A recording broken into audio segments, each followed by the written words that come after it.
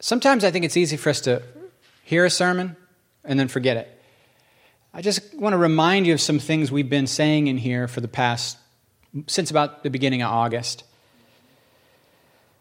August the 7th, I preached a sermon called It's Your Soul from Psalm 42, where we talked about the fact that you have a soul, and your soul is distinct from your mind and your spirit and your body, and your soul feels things, whether you want it to, based on what you've gone through in life. And it's not your job to shove it down and ignore it, or to put it in charge and obey it. It's your job to find out what your soul is feeling and take good care of it. Direct your soul into God's presence. Give its feelings a voice. But don't obey it.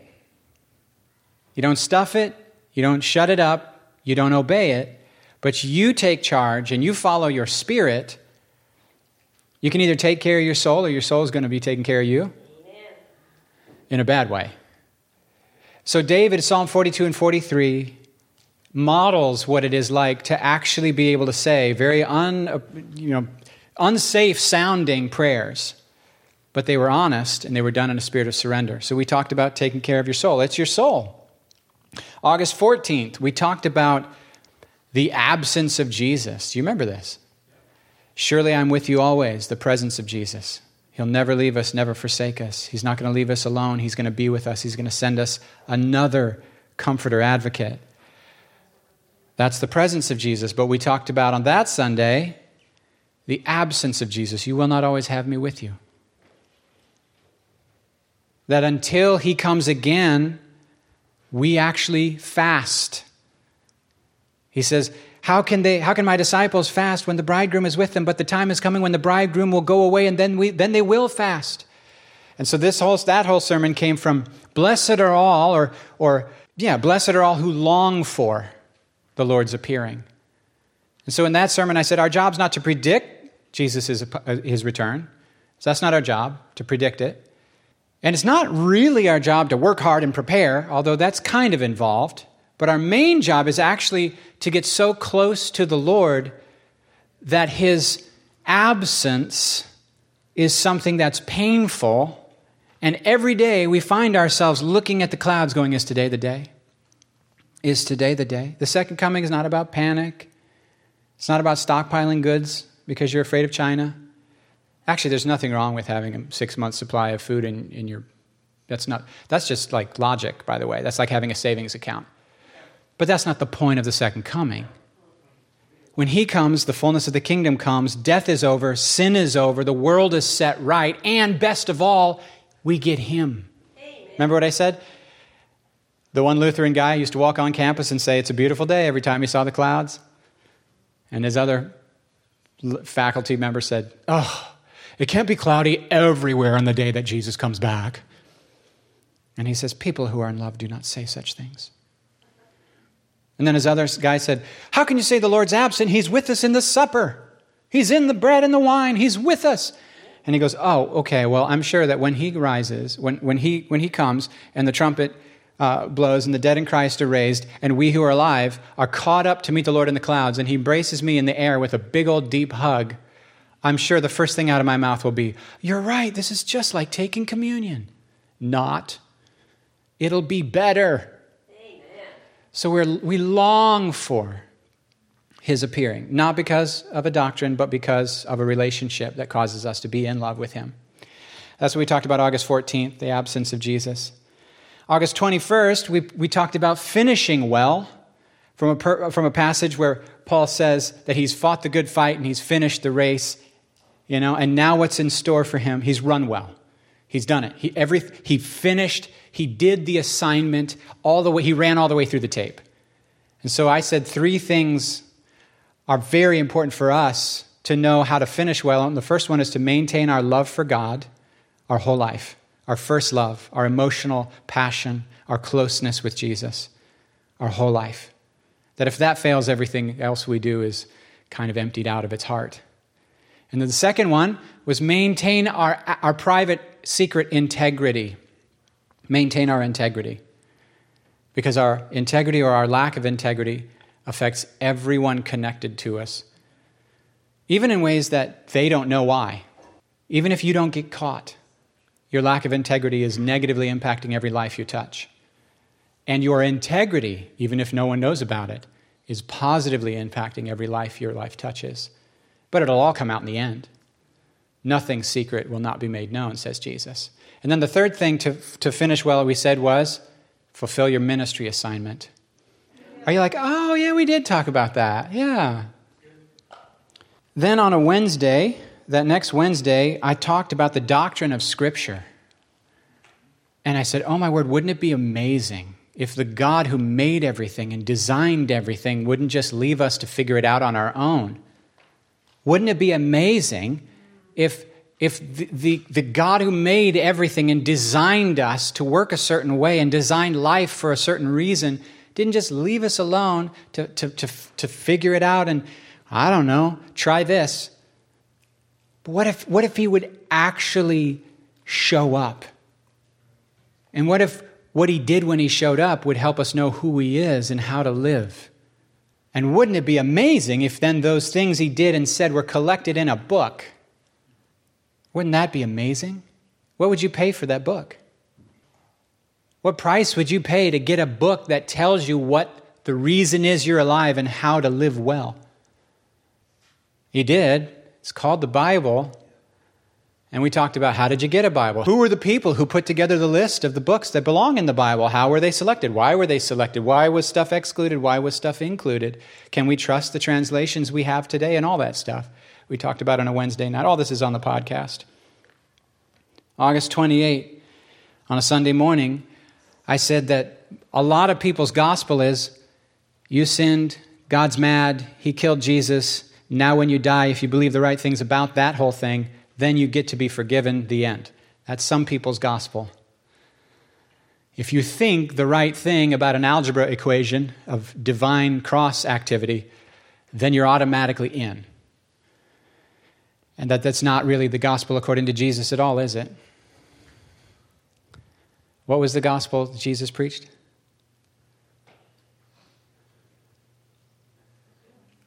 From that time, Jesus went around Galilee announcing, repent, the kingdom of heaven is at hand. And I said, that doesn't mean it's coming soon, later on. He means the kingdom of heaven is available here and now. You can enter into the kingdom of God here and now. You can become flooded with the love of God here and now. And you can live how I'm teaching you, because I'm the rabbi who reveals what God is like. And if you follow me, you can enter the kingdom fully, live by the kingdom's values, the kingdom's power, and you can get free from this present evil kingdom that's reigning in most people's hearts and lives. That's a very different message than, here's some algebra. If you'll just say this sinner's prayer, 20 years ago I said a sinner's prayer and I haven't gone to church since and I'm as wicked as I ever was, but I'm saved because I prayed a prayer. Friend, that clearly indicates you don't believe in Jesus. Because Jesus is not an idea, he's a living person, and believe means trust, not think. So we talked about what Jesus' gospel was. The kingdom of God, present. The next Wednesday, we talked about God's godness. That God is so infinite, ancient, eternal, powerful, and that most of us are so, especially in church, we use the word God so often that we shrink God down to a little story about my life and my needs getting met, and my sins forgiven, and my eternal soul, whatever that is, dealing with something later, and something about morality now. And we shrink God down to this sort of friendly Santa Claus in the sky who saves me from what I do. And so on Wednesday, we tried to back up and say, hold up, can we deal with the reality that if you can think it, it's not God? Because God, this being we're talking about, doesn't fit in the human mind at all. And that all our thoughts and beliefs are just little signs pointing to a reality. And we tried to blow up our vision of God a little bigger so that when we pray, we know something of who we're praying to. So that when we say, God can do all things, that actually seems completely logical, not impossible. If we see God as he is, then we'll know that it's logical to trust him. It's not a leap in the dark to trust God if you see him as he is. Faith only looks crazy to unbelievers. It looks completely rational and logical to someone who has a history and a knowledge of God. Which is why Jesus said to the Sadducees, y'all are wrong because you don't know your Bibles and you don't know the power of God. So when we don't know our Bibles and the power of God, when we don't know God's godness, it shrinks God down to what fits in our brain and works according to our little thing. I felt like that was one of the most important teachings I've given in the last 5-6 years. Then the next Sunday, I said, where art heaven? If we're praying, if Jesus taught us to pray to our Father who art in heaven, and we imagine heaven's like behind Mars somewhere out there in outer space, that's really unhelpful. You're like starting with our Father who art far away in a galaxy to explore a strange new world, to seek out new life and new civilizations, and to boldly go where no man has gone before. Oh, look, it's God on a throne. Because in a lot of people's mind, the art in heaven means he's up there somewhere. And so what we said is, no, actually the heavens is the air around us. All the atmosphere around us. Our God who dwells in the space that we live in. That he's a spirit and the physical realm is built on the spirit, not the other way around. By faith, we understand that the worlds were made by the word of the Lord so that the visible depends upon the invisible for its existence and for the structure and the nature that it takes. And so when we start our prayers with Father who art in heaven, what we're saying is our Father who surrounds us like the air in this room. He's the air we breathe. He's present. The first thing we got to know as we start our prayers is he's our Father and he's here. And I'm not trying to preach the whole sermon on each of these. I'm just trying to recap. Then Joel came and we said, hey, Joel, talk to us about the gifts of the Spirit. So he did that and so much more. He talked about starting a relationship with God. He talked about returning to a relationship with God if you've walked away from your closeness. He did talk about the 9 gifts of the Spirit identified in 1 Corinthians 12. He also talked about what is the baptism of the Holy Spirit and why it matters for our lives. And he prayed and prayed and prayed over many of us for a long time. That weekend was better than I expected. I didn't expect it to be bad. I expected it to be good, and it was even better than I expected. And then last Wednesday, I talked about the relationship between happiness and holiness. How many of you were like me? When you grew up, you thought God wanted you to be good, but you were hoping that when he was done making you be good, there was enough space and time left over for you to also be happy. Am I the only one? I thought being good didn't seem fun, but God sort of was like, you have to. Like your parents, like, eat this, it's bad tasting, therefore good for you. So what was good for me seemed to be yucky, and what was bad for me seemed to be yummy. You know? And what was no fun at all seemed to be what they made me do, and what was fun was what they were like, all right, get back in here and stop doing that. So I'd sneak downstairs after school to watch TV illegally. And I remember we had cable, and I'd sneak into the basement and I'd watch cable. And I didn't realize this, but Michael Jackson's, the video where he's like on the top of the table and he's like leaning way forward. I didn't realize that they put bolts in the floor, and then they cut notches in the heels of his shoes that would slide into those bolts. He designed that so he could lean way forward. Anyway, that video where he's like leaning all crazy, and then all these people come in and start shooting everything up, and he beats the bad guys with his dance moves. You know that video? Yeah, I wasn't supposed to be watching that. That was naughty. But that's how I grew up. I grew up thinking goodness is what God made you. God wanted you to be good, but didn't care. Happiness was something you did illegally. But goodness was what you had to do. So God's like the government. You got to pay your taxes, but your goal with the government is not to know the government. Your goal with the government is to deal with them, give them what they need so they'll go away. Let me live. I want less of the government in my life. You know what I'm talking? And come on. So it was like, pay your God tax. No, yeah, exactly. Do I want the IRS? Do I want to be intimate with the IRS? Heck no. My goal is to avoid their notice. And that's how I thought about God. Yeah, you don't want them, you want to give them what they want quick so they'll go away. And that's how I thought about God as a kid. So Wednesday, what we talked about is this idea of Psalm 16:11, that in God's presence is fullness of joy, and at his right hand are pleasures forevermore. That actually, no, Jesus, Hebrews 1 says, God has anointed you with the oil of gladness beyond all your contemporaries. No one was as happy as Jesus. The God of the Old Testament, that not everyone, but so many people are like, the God of the Old Testament is mean and angry and nasty. I'm like, what are you talking about? We're mean and nasty and angry, and he's super loving and patient and kind. He's so incredibly patient in the Old Testament. Yeah, but he killed people. They totally deserved it. But David says, in your presence is fullness of joy. When I'm with you, I come alive. And when I do things your way, I come alive and I thrive. That the only things God outlaws is what erodes love and diminishes joy.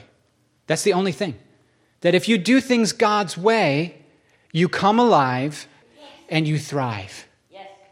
It's weird to hear Christians talk bad about God's laws. Just because God's laws don't save us doesn't mean they're not right and good and helpful to define what is right. But now I know that everyone wants to be happy. Unavoidably, everyone wants to be happy. Everyone wants to be happy. Some people, because they want to be happy, they will lay their life down for others because they know that ultimately it's more happy to give than to receive. Some people, in order to be happy, think they have to hold on to everything so that they'll have something left over for them. So they're selfish for the same goal, but with a different belief system than the one who is self-sacrificing. But everyone is seeking happiness. And actually, God's not upset about that. He says, why are y'all playing with stupid, worthless trinkets to be happy when the happiness is found here in me and in my ways? Now that I'm more of an adult, I realize that it's not give God the stuff to be good, but then you got fun is over here and happy is over here. Now I know he actually cares about my joy. He designed me to thrive. That sin and misery run together as surely as holiness and happiness. So that's what we talked about last Wednesday. All that's on the podcast. I personally like to go slow and read and then reread and then record an audio book for it for myself and then listen to it 5 more times. Because my goal with truth is not to be entertained by the truth and say amen and then go away going, because I said amen, I got it now. My goal is to get it so deep in me that it becomes my automatic response, that I actually think that way. When I discovered Dan Mohler's victorious gospel of walking by faith and knowing you're loved and being close with God, when I discovered Dan's gospel, which is just the normal gospel, and I heard him tell the story about being in a truck accident, he got into a terrible truck accident, his kid was with him.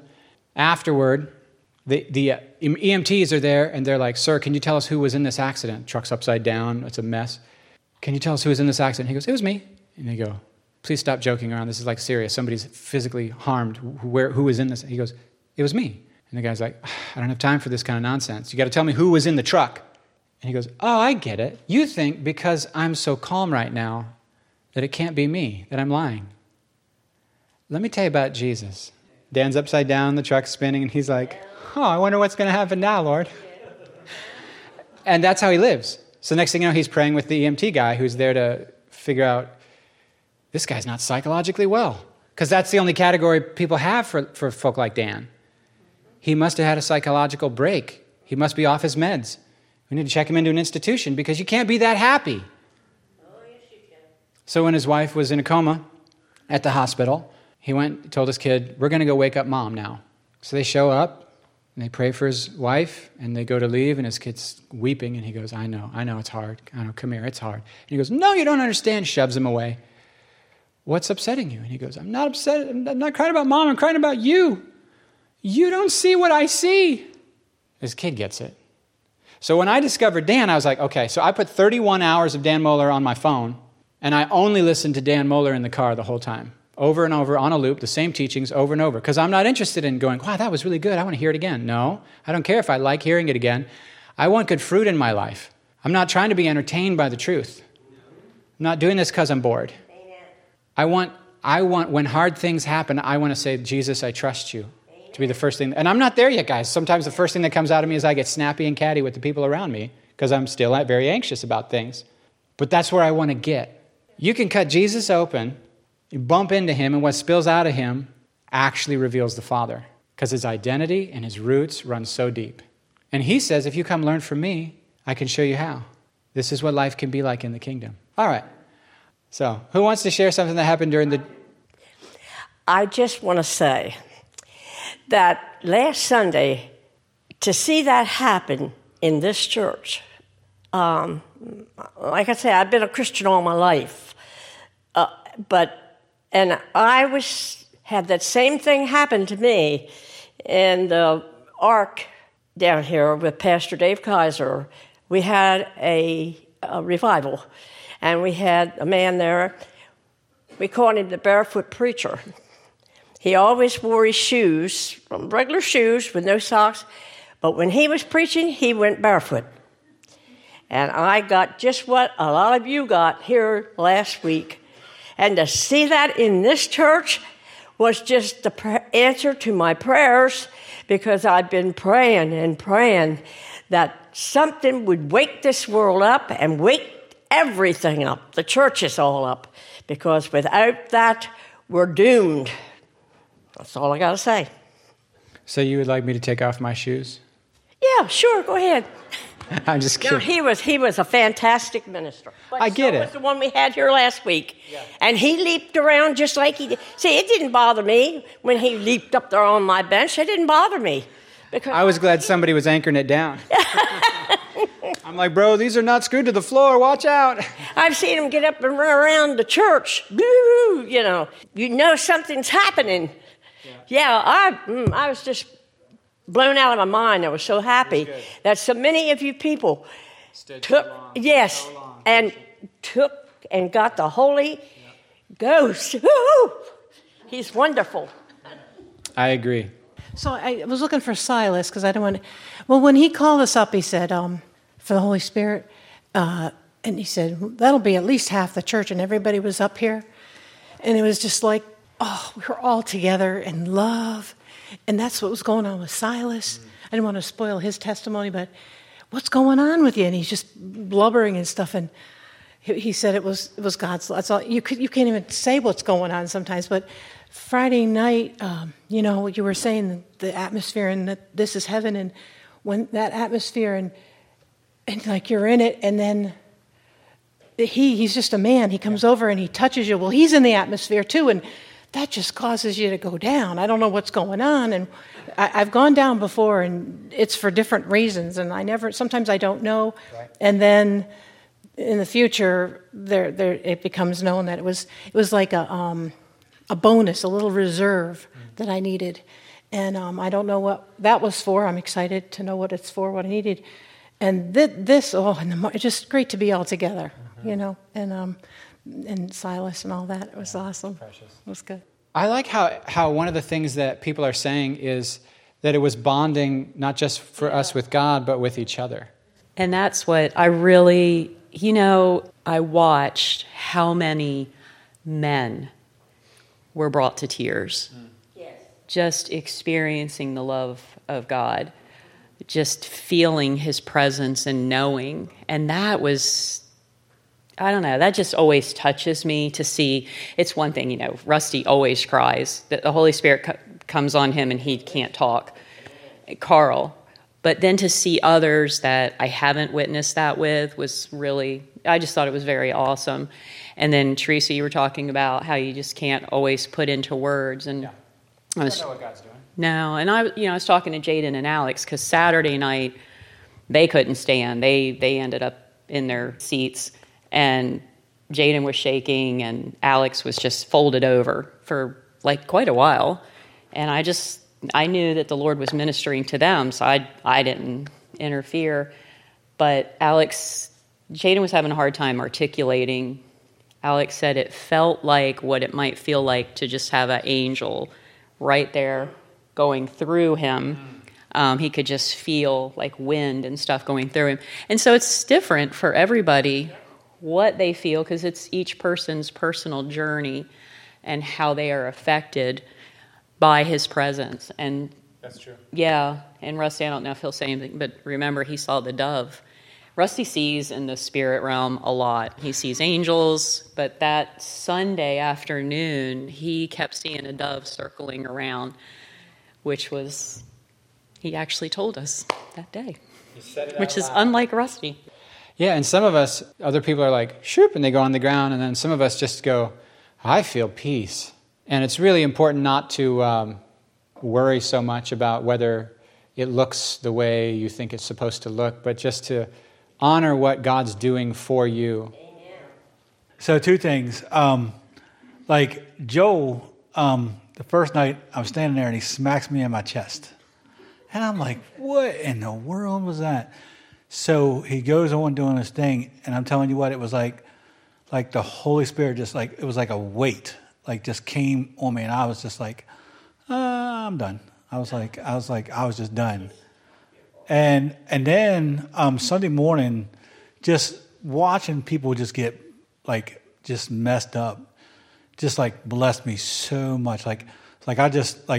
As Joel was, praying for people, the Lord told me, he's like, don't go sit back down. He's like, just pray for more of the Holy Spirit. And as he just kept going around, it just super blessed me to see like everybody getting touched, because that's what I like to see. Like I just like seeing people get like just blasted, and that's what was happening. And I thought it was like really cool. So The first night, Joel kept giving space for us to just talk to our God, just to talk to our Jesus, is how he would put it. Just talk to your Jesus. Take time.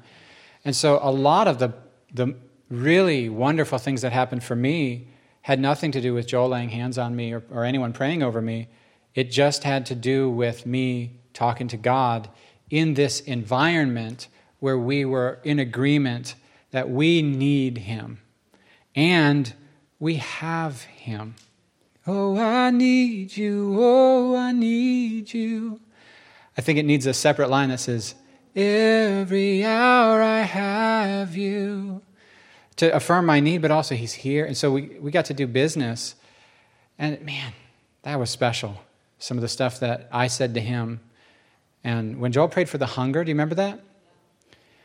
I was just feeling peace. But I knew in my heart that the hunger was going to be something that came upon us as a body in the ensuing season we're in. So several years ago, when I was asking God about the clothing closet, about how to do outreach without such hard work as loading things into a truck, I saw a watermelon bus. And I've always loved the watermelon buses, maybe because I'm not from around here. It's just such a fascinating thing to me. And God showed me that it was a vehicle of harvest. And so when we loaded it with clothing and took it out, I knew that we were harvesting souls. And then a year ago, on a Wednesday night, Linda and Stan, in a prophetic word over me, reiterated that I was going to see a great harvest. And there's times when I question that because it's such hard work. And yeah. So that was a year ago, and on that night I went home, and Mike and I always walk the farm lane. We walk together every day, and if it's dark, we walk the lane, and unless it's hunting season, whatever. So we walked the farm lane that night, and they had just started the corn harvest right where we walk. And that was the picture Stan and Linda saw, was the corn harvest, and that I was going to see a great harvest. A cornfield was what they saw. And then last weekend, when Joel spoke over Garrett, he called him an evangelist and saw a John Deere tractor that he was going to be harvesting in a way that was unusual, not a typical. Yeah, forget all the stereotypes. He's an evangelist.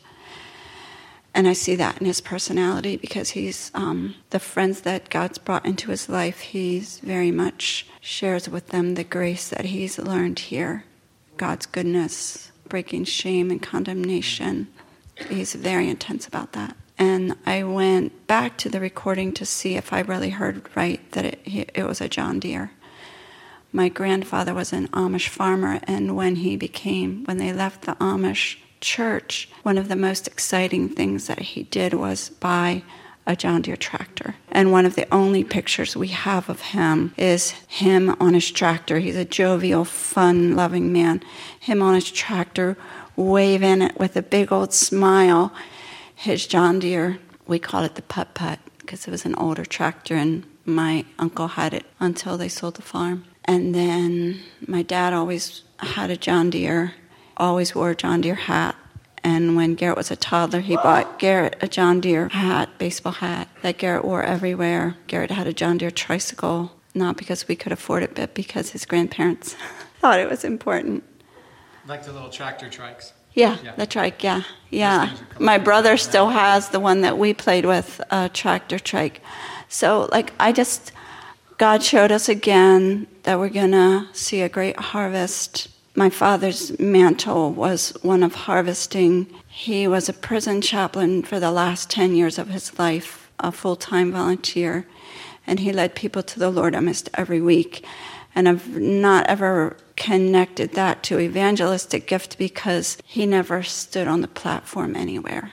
He was not. He finished school at 8th grade and would never have spoken in front of a group. But he led people to the Lord every week for 10 years. I'm just God is so good to have reinforced and reminded me of my calling, and just continues to encourage me to press on. And those snapshots of Grandpa and my dad and my boys. Generations. Yeah, the generation. We're digging in rich soil that's been the ancient wells. It's right there.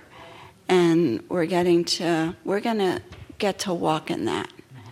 Yeah, how precious that is. I was in a meeting and this young couple got called out for inner city ministry among the poor. They were already doing it, but Bob Hazlitt was saying it as though it wasn't happening yet, and they were already doing it. And he said, I see you getting a building, and they're like, yes, because they had zoning issues with their after-school program. He didn't know that, but he confirmed that. And I was watching them just weep, and I was like, these people are crying their faces off, acting like they just opened up a birthday present and they're a little girl who just got a pony.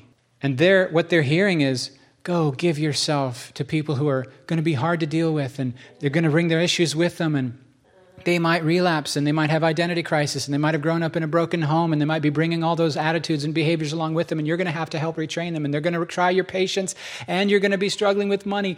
But God's good, and He's calling. They're like, yes! And I'm like, Christians are weird. Because that's how people celebrate on The Price is Right when they get the Hawaii vacation. Yeah. You know what I mean? I've gone back over the podcast, I don't know how many times. Probably 6, yeah. Just listening to the words that were spoken over our prayer team as a whole, but then individually too.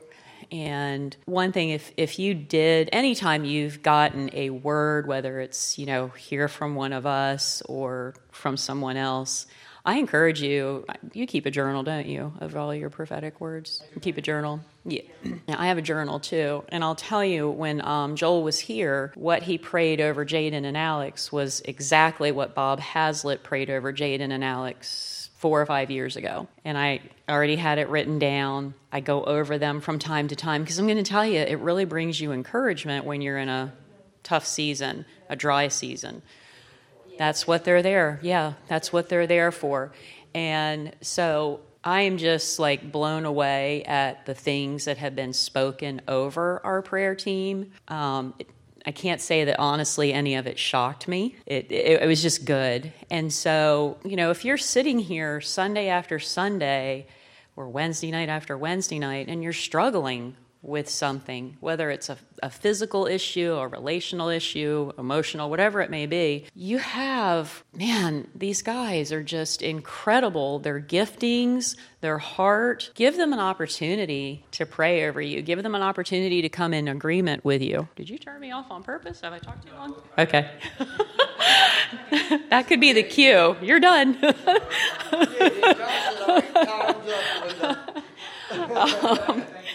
Right. So, if that is you today, come up.